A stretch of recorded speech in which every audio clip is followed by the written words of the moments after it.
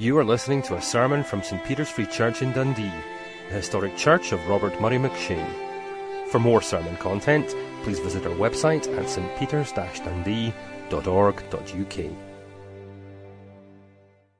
Let's turn to God's Word, and we've been looking at the end of Isaiah. We're coming towards the end of it. We're in Isaiah 64. It's on page 750. I want to read the whole of this before we look at it.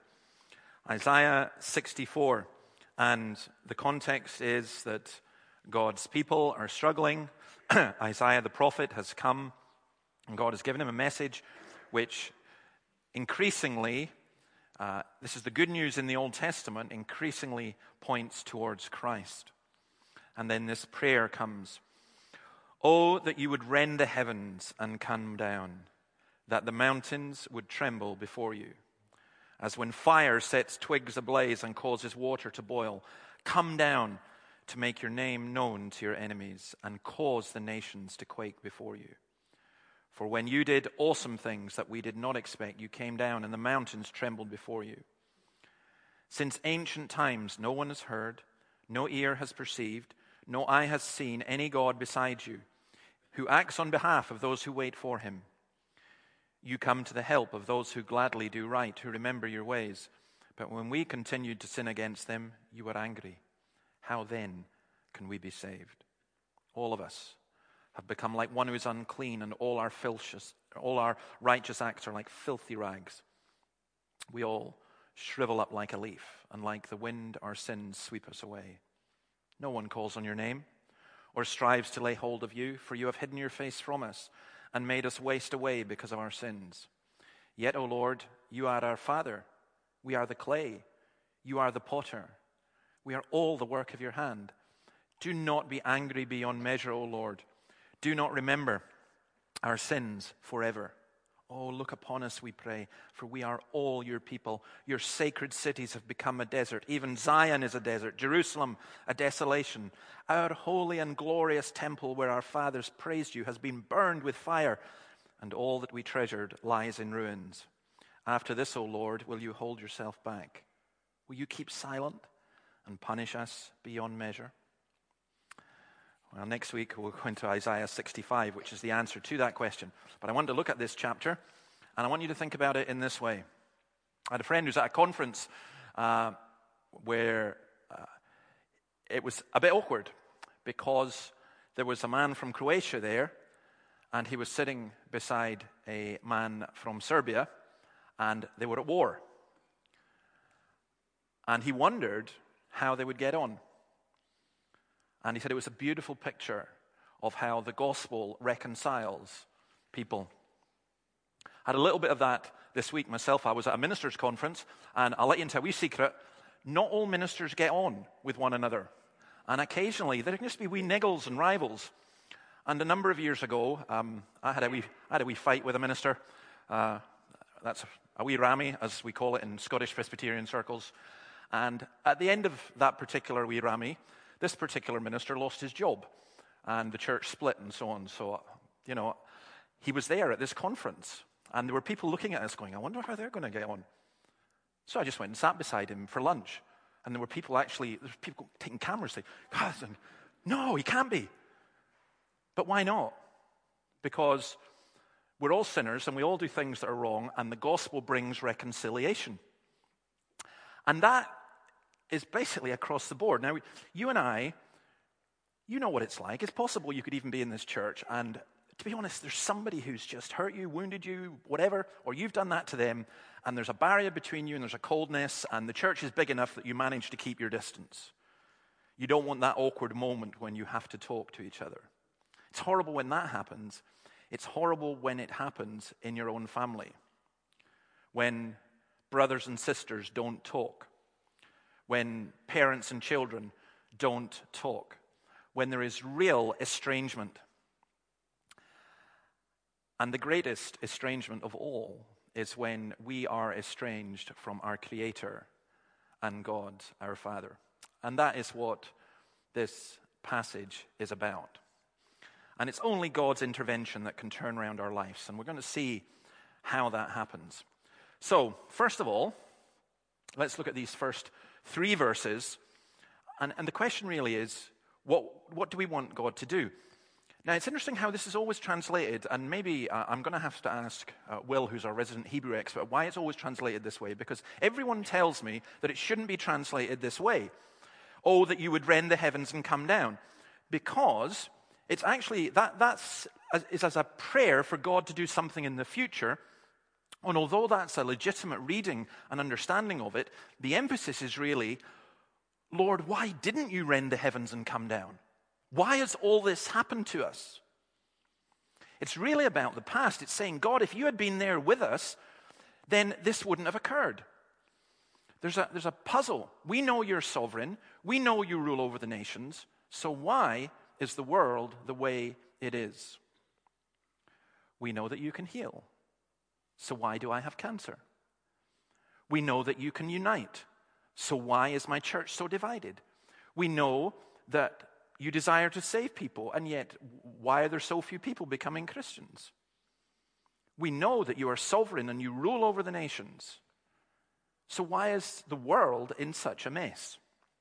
Now, those are real and painful questions and can't be answered. I don't think they can be answered theoretically, but I think they can be answered as we look at who God is and what God has done and what he continues to do. This idea of rending the heavens, what does that mean? I actually found, I was kind of looking for kind of contemporary illustrations, and I just went back to Calvin because he, hardly contemporary, but he has a great way of explaining it.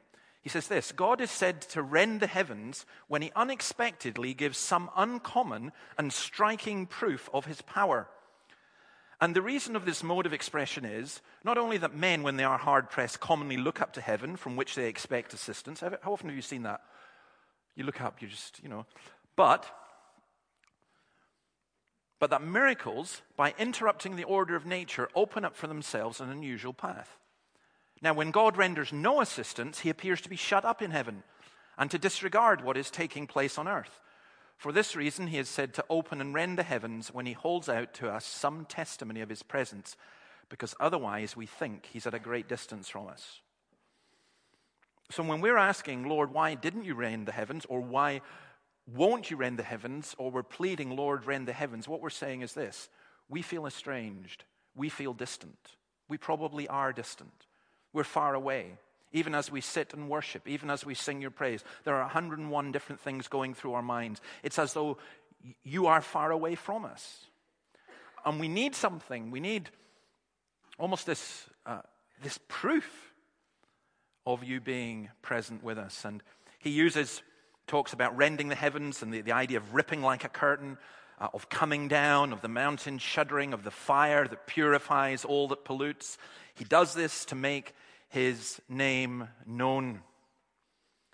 Oh, that you would rend the heavens and come down. I was, because I've been at a conference for ministers all week, just talking about different things, and of course you talk about the great needs. It was actually quite funny because there's a hotel, it's the hotel, and there's a sauna, and I was in the sauna one morning, 7 o'clock in the morning. I thought, who else is here but people at the conference? So I'm talking to a couple of guys, how's your church doing, and is the Lord at work, and so on. And then they all disappeared, and there's one young guy left, and I just thought he was one of these hip, happening, trendy young ministers, with the beach shorts and the trim beard and everything else. So I started talking to him about his church and the gospel and everything, and after about 2 minutes, he kind of looked at me really strange, and I thought, wait a minute. And I said, are you at the conference? And he said, no, I'm a local. I just came up for a swim. I'm pretty sure he must have thought I was completely crazy.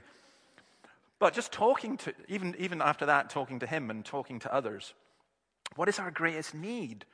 We're talking about that. And I heard one man saying this. He says, we teach the Bible, and yet there's no sense of the presence of God. The kind that when a non-Christian comes in, says, wow, there's something here. Truly, God is amongst you. There's so much deadness and so much lifelessness and to be honest, so little passion. Even in a Scottish sense, it's great when we've got people from different cultures and people have different ways of expressing passion. So I used to say, St.Peter's is, a church where, the praise is really lively. And I remember when Jacinta and Adeline came from Malaysia for the first time, they were saying, "Oh, you're so quiet." And I remember the first time a couple of Africans came in, and this is when we were psalm singing only, and it was like for them a completely different world, which it was, because we have different ways of how we express ourselves. But no matter how we express ourselves, it's if there's something there to express, if there's passion, if there's love, if there's zeal for God, and you can't work that up, not in reality. You have to be conscious of God. And that's what is being asked. Why weren't you there, and why aren't you there now? You did awesome things that we did not expect. You came down and the mountains trembled before you. And then he goes on to talk about being in ancient times, no one has heard, no ear has perceived. It was to make God's name known, the great God. And here's the wonderful thing for those of us who are believers. And here's another problem, by the way, in the church today. In the church today, people keep saying, we need to bring God up to date so that it appeals to people. You don't bring God up to date. God is God. He's always God. We are the ones who keep changing. He doesn't change. If you are fitting your theology, if you're fitting your teaching to fit in with the culture of the immediate, the now, then you're not teaching God. Now, my argument would be, and I think the argument of Scripture is, that as we teach the Word of God, it applies across all cultures and all times. And the minute you start shaping it towards one culture or one particular group of people, then you're excluding everybody who doesn't fit with that culture or people. But this is for every single human being who's ever lived or who's ever going to live. He is the same God. And you see, you'll notice what they do here. They talk about, or Isaiah talks about the shared information we have. No one has heard, no ear has perceived, no eye has seen any God beside you. The perceptions that we have. And what he's saying is this: it doesn't matter your background, it doesn't matter your religion, it doesn't matter your time or anything like that. There is only one God. Our perception of God doesn't make him God. He is God. He doesn't need us to tell him who he is. We do not create a God in our own image. This is a great God whom we need to know. You come to the help of those who gladly do right.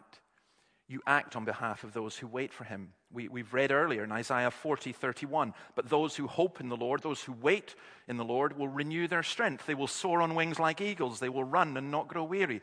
They will walk and not be faint. And that waiting on God is patient, confident, expectant faith. A faith that is simple in its trust in the divine promises. And he says, you come to those who wait on you, and you come to those who gladly do right, who willingly obey. And therein lies the problem. Because we haven't patiently waited. And we don't gladly do right. We reluctantly do right sometimes. And we've got this enormous difficulty that occurs. We want God to rend the heavens. We want God to come down. And he does to those who are patient and expecting and have confident faith, and to those who gladly do right. But the reason you and I, and the reason that the church in Scotland today is really struggling in this, is because we are not that. We have an almost insurmountable problem. God's character and unchangeable nature comes up against human sin. God's justice is fixed, and our sin is fixed. And so how can God be with us? How can God come to us? How can God presence himself with us? That is the dilemma that's faced. And Isaiah goes on to use shocking language, and I'm going to use the language that he uses. He says, we've all become like one who's unclean, and all our righteous acts are like filthy rags. What's shocking about that? He's saying we're unclean. Immediately in that culture, people would recognize what was being said. It's the cry of the leper, who once they got leprosy, if they went, they had to cry out, unclean, unclean, so that people wouldn't go near them, or they would have to go into a separate community and be away from everybody else because they were unclean. And what's being said here is that our sin is so bad that it estranges us from God and it estranges us from his people. We are unfit for the fellowship of God and excluded from his people.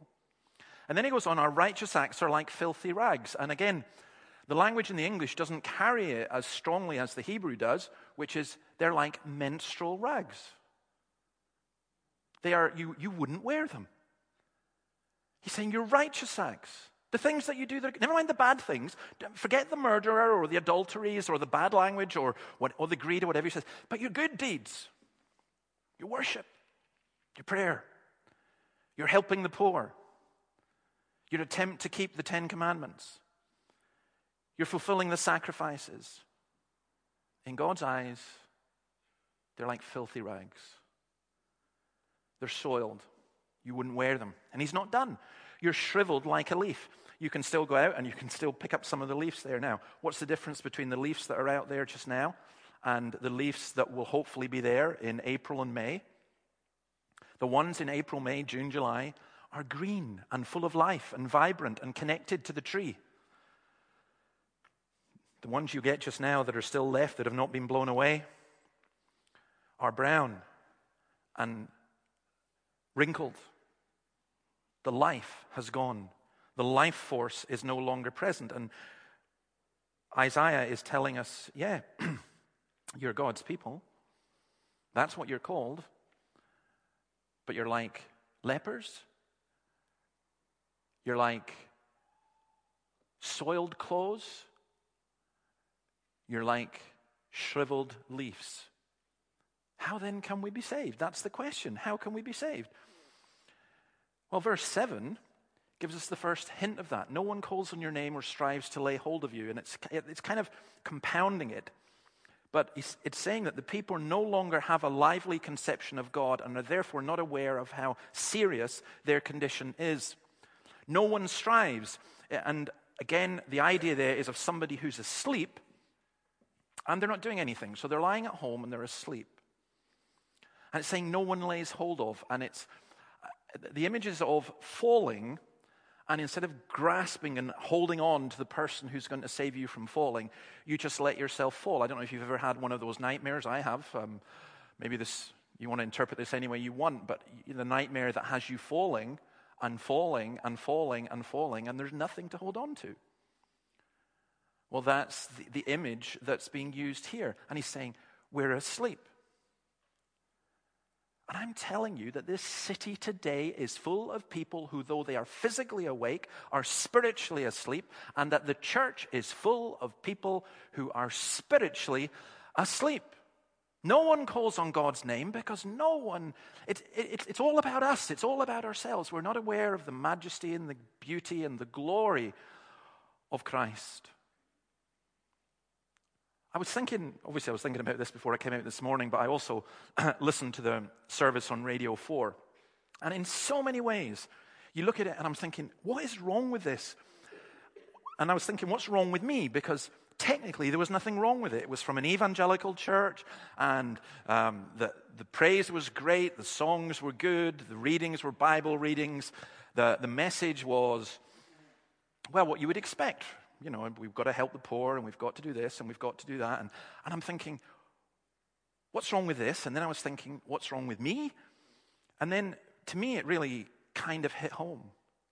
It's just all so safe, and so BBC, and so comfortable, and so nice. There's no holy God. There's no awesome God. There's nobody you'd bow down before. It is all cup of tea vicar, or whatever the equivalent is. It's just nice and gentle and hitting all the right buzzwords for our culture. But not an ounce of challenging the culture. It's as though you're going to somebody who's asleep and you sing them a lullaby to wake them up. It doesn't make any sense, but that's what we do. No one calls on your name. And then he makes it even stronger. All God has to do is show his face to the nations. Oh, that you would come down. Oh, that you would show your face, and then it would melt before you. And what Isaiah is telling us is as though God has hidden his face. And that's why this dreadful estrangement. And he asks these questions.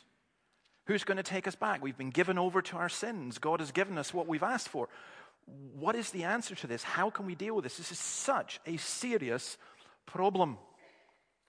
And I do honestly believe, I think it's a problem in the church. I think it's a problem in my own life as well, that what I long for more than anything else is the conscious sense of the presence of God. Give me that, and almost everything else just fits in. But it's missing in our churches, and it's missing, sadly, I think, in evangelical churches. That even if they're Pentecostal and charismatic and very lively, sometimes it's just as dead as can be, and they can be staid and be dead and so on. So what is the answer? Yet you, O Lord, are our Father. We are the clay, you are the potter. We are all the work of your hand. This is a prayer, and the prayer looks to the past, and the prayer looks in on ourselves, and prayer should do that. But prayer is not prayer if it doesn't look up to God. So we don't just look to the past, and we don't just look at our own sinfulness. We look to God, and we recognize his unchanging nature. He is not just the God who is fixed in his justice, but also in his mercy. He is our Father. So we ask questions. Where are you, God? Why are things so different from the way they used to be? Why are our hearts so hard? How can we be saved? How much longer will you be angry with us? And in this context of Isaiah 63 and 64, these are not questions of accusation, blaming God. These are questions, the painful questions of the trusting child. And the significance of what's said here about you are the potter, we are all the work of your hand. I think that's just a beautiful picture. Why? Because of Isaiah 45 verse 9. Woe to those who quarrel with their maker, those who are nothing but potsherds among the potsherds on the ground. Does the clay say to the potter, what are you making? Does your work say, the potter has no hands? Woe to the one who says to a father, what have you begotten? Or to a mother, what have you brought to birth? This is the answer to that. This is the alternative to that. This is the opposite of that. We're not going to God and saying, what have you made? We're not going to God and say, how dare you make us like this? We're going to God and we're saying, but you're the Father. You're the potter. We are the pots. It's a brilliant prayer. It's saying we are made in the image of the potter. And what you're doing in this kind of prayer is you're turning from yourself and you're pleading the nature of God. You're saying we are sinners. We are all sinners, but we are the work of your hand. And I love that we are the work of your hand, because here's something that is tremendously important for those who are not yet Christians. And it's tremendously important when you're communicating the gospel to somebody. You do not go to people and tell them, if only you do this, if only you become a Christian, then you will be made in the image of God. You are made in the image of God. And that's what's so tragic about human beings who reject God. That's why sin is so horrible, because it's defacing the image of God. That's why when people steal and kill and murder, when there's child abuse and when there's injustice in terms of poverty and everything else, that's sin. It screams to high heaven because they're going against the image of God. And this is where the brilliance of this prayer is, because he's coming and saying, Lord, are you going to let our sin destroy your purposes? He's submitting, recognizing that God is God, recognizing that any deal that we have with God is not us saying, well, Lord, we'll do this for you if you do this for us. We're coming and we're saying, Lord, you are the potter, we are the pots. You are the maker. We're stuck. We need your help. But yet you are our Father. You are our Father. And so comes this, repentance. Do not be angry beyond measure, Lord. Do not remember our sins forever. Oh, look on us, we pray, for we are all your people. He's already said, we've all sinned. And then he says, we are all your people. He's asking God to justly deal with our sins because God has to do that. But he's saying, literally, don't let your anger have full measure. And he's reflecting what Psalm 103 says. The Lord is compassionate and gracious, slow to anger, abounding in love. He will not always accuse, nor will he harbor his anger forever. He does not treat us as our sins deserve or repay us according to our iniquities. For as high as the heavens are above the earth, so great is his love for those who fear him. As far as the east is from the west, so far has he removed our transgressions from us. As a father has compassion on his children, so the Lord has compassion on those who fear him. You need to learn that psalm by heart.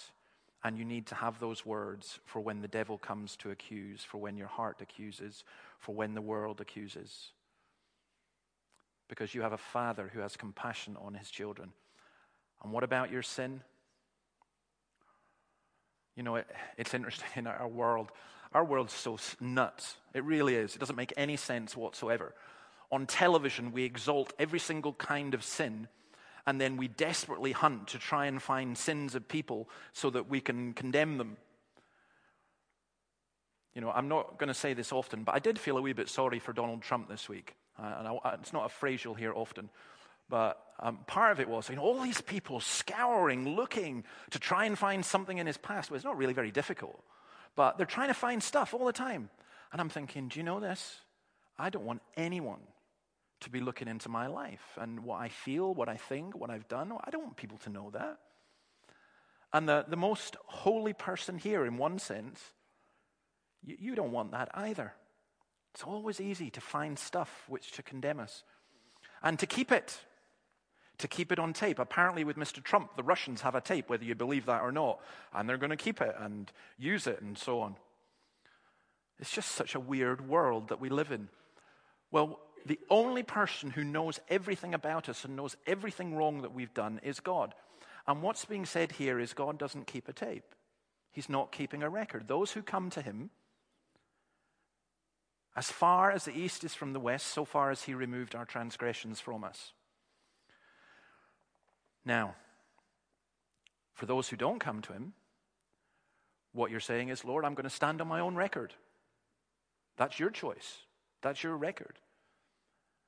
But for the Christian, our sins are forgiven. Do not remember our sins forever. Look on us, we pray, for we are all your people. Now, there's still something missing here as we're going with this, and just, as I say, we'll come on to more of it next week, but just these last few verses. Your sacred cities have become a wasteland, even Zion is a wasteland, Jerusalem a desolation. The temple destroyed. How did this happen? Now, look what he asks at the end. After all this, Lord, will you hold yourself back? Not in anger, but in grace and in mercy. Now, this is reflecting chapter 63 and verse 15. Look down from heaven and see, from your lofty throne, holy and glorious. Where are your zeal and your might? Your tenderness and compassion are withheld from us. So, what Isaiah is doing is he's thinking about God, and he's saying, Lord, if you had been here, if you had rent the heavens, then you would have caused the nations who oppressed us to flee and to melt away. But you didn't do that. Why didn't you do that? You didn't do that because we were not those who waited for you, and we were not those who were glad to do righteous. And so there's this tremendous barrier. But you are still our Father. And so you can come and you can forgive and remake. But he doesn't say how. How does God come and forgive us and remain just? And you know the answer. The answer, this is all pointing to Christ. So, for example, come down, O Lord. Well, he did. That's the point. What is God like? We see in Christ what God is like. Jesus came down. I'm not very sure how much Isaiah grasped and understood what would happen. But he knew, like Job, that there had to be a Redeemer. And Christ came down. Rend the heavens. Does that not remind you of when Christ died on the cross? The curtain of the temple was ripped in two. The temple, the curtain that prevented people getting into the Holy of Holies, it was ripped in two because by Christ's body being ripped in two, The barrier between us and God, the estrangement between us and God is gone. Because here is the key. God is able to judge sin and forgive us because he judged sin in his Son, our sin in his Son. The mountains would have shuddered. The whole world be turned upside down. That's exactly what happened. When the gospel is proclaimed, the world is turned upside down. There's the fire that comes. And here it is the fire of the Holy Spirit. Tongues like tongues of fire settling on the disciples at Pentecost. The fire of God. Pascal, the Catholic philosopher, mathematician, polyglot, French, amazing guy. His pensées, his thoughts are absolutely fabulous in English. I'm sure they're great in French as well, but get the English translation unless you are French. And he kept sewn, when he died, he kept sewn in his jacket lining, just a statement about what happened to him one night where he just said, the fire, the fire. He knew what it was to know and feel the presence of God. That's what's promised, to make your name known. Come down and make your name known. And God's name is known to the ends of the earth. There are people here this morning who a week ago were in New Zealand or Singapore or America, and God's name was being praised and proclaimed. And that is still going to be the case. Go into all the earth, and that's happened. You see, there's a cleansing. We are unclean. All our righteous acts are like filthy rags. And by the way, if you're here and you're not a Christian, and you're saying, okay, I like this idea of being a Christian, I like this idea of following God, and I'm going to do all these different things. Well, good, do them. But not one of them will save you. They'll probably make you worse, even the religious stuff. There's only one thing that can cleanse you. It's a bit like, maybe some of you will never have had this problem. You spill red wine on a white carpet. How do you get rid of that? Salt, I don't know, lots of different things. How do you, it seems, I remember one time I spilled something, I thought, I've got to go and clear this up. And I knew nothing about cleaning. And I was a little bit concerned about Annabelle coming home and finding the mess. And every attempt I made to clean it made it worse. I thought, I'm just going to have to confess this or move the chair and cover it, but then she's going to move it and find out. So I kept trying and trying and trying. I couldn't get it clean. I was scrubbing and doing everything. Couldn't get it clean. There was a way to clean it, just I didn't know. And that's the same with us.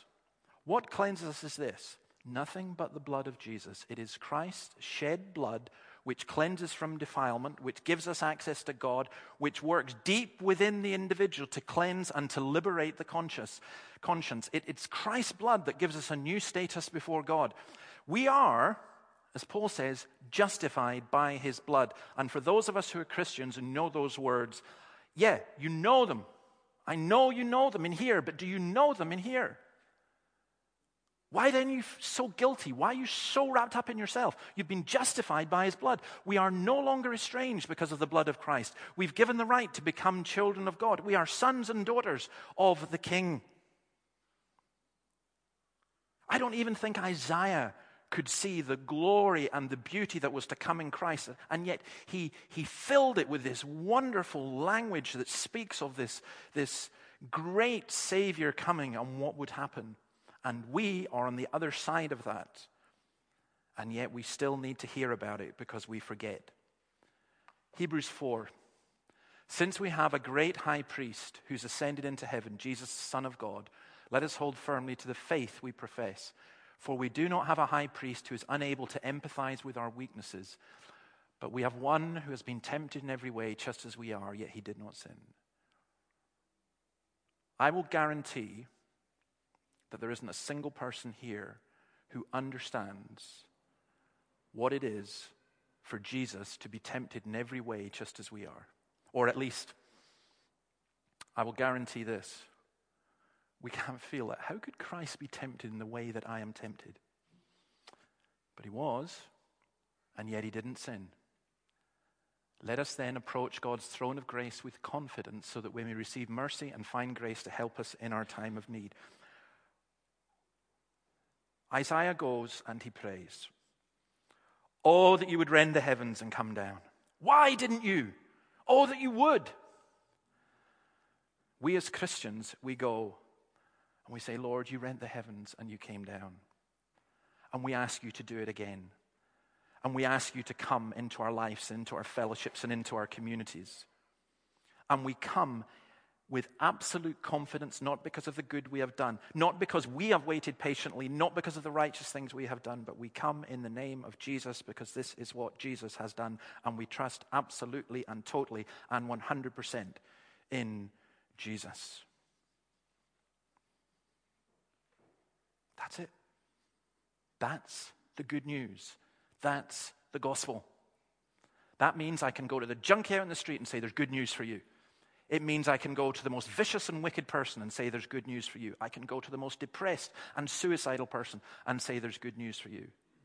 Because everything that causes your estrangement, you come to Christ, Christ takes, and Christ has paid for. We need to pray that the Lord would restore that just sense of what the gospel really, really is, and that we would preach it to ourselves, and that we would see that it's all about Jesus. Let me share just one other thing just to finish. Sinclair was speaking at the Crieff conference, and he said something that initially you sort of shock it. You kind of think it's a bit shocking. God loves you because Jesus died for you. That's heresy. It's wrong. God doesn't love you because Jesus died for you. Jesus died for you because God loves you. Don't get into your head that somehow God was really just set up against you and then along came Jesus to persuade him. It was God, Father, Son, and Holy Spirit. God so loved that he sent his Son. Jesus died for you because God loves you. And when you understand that, it's like, really? Don't I have to do anything? No. Isn't there some kind of religious thing or something? No. How do I know God loves me? Where are you? Christ died for me. That's how I know God loves me. And do you know this? I have no right to demand of God, please do something more to prove it. There is nothing more that could prove the love of God than that. All I ask simply is, Lord, rip open my heart, open my mind, that I may understand and grasp the wonder of the beauty of God that is in Christ and what Christ has done. Let's pray.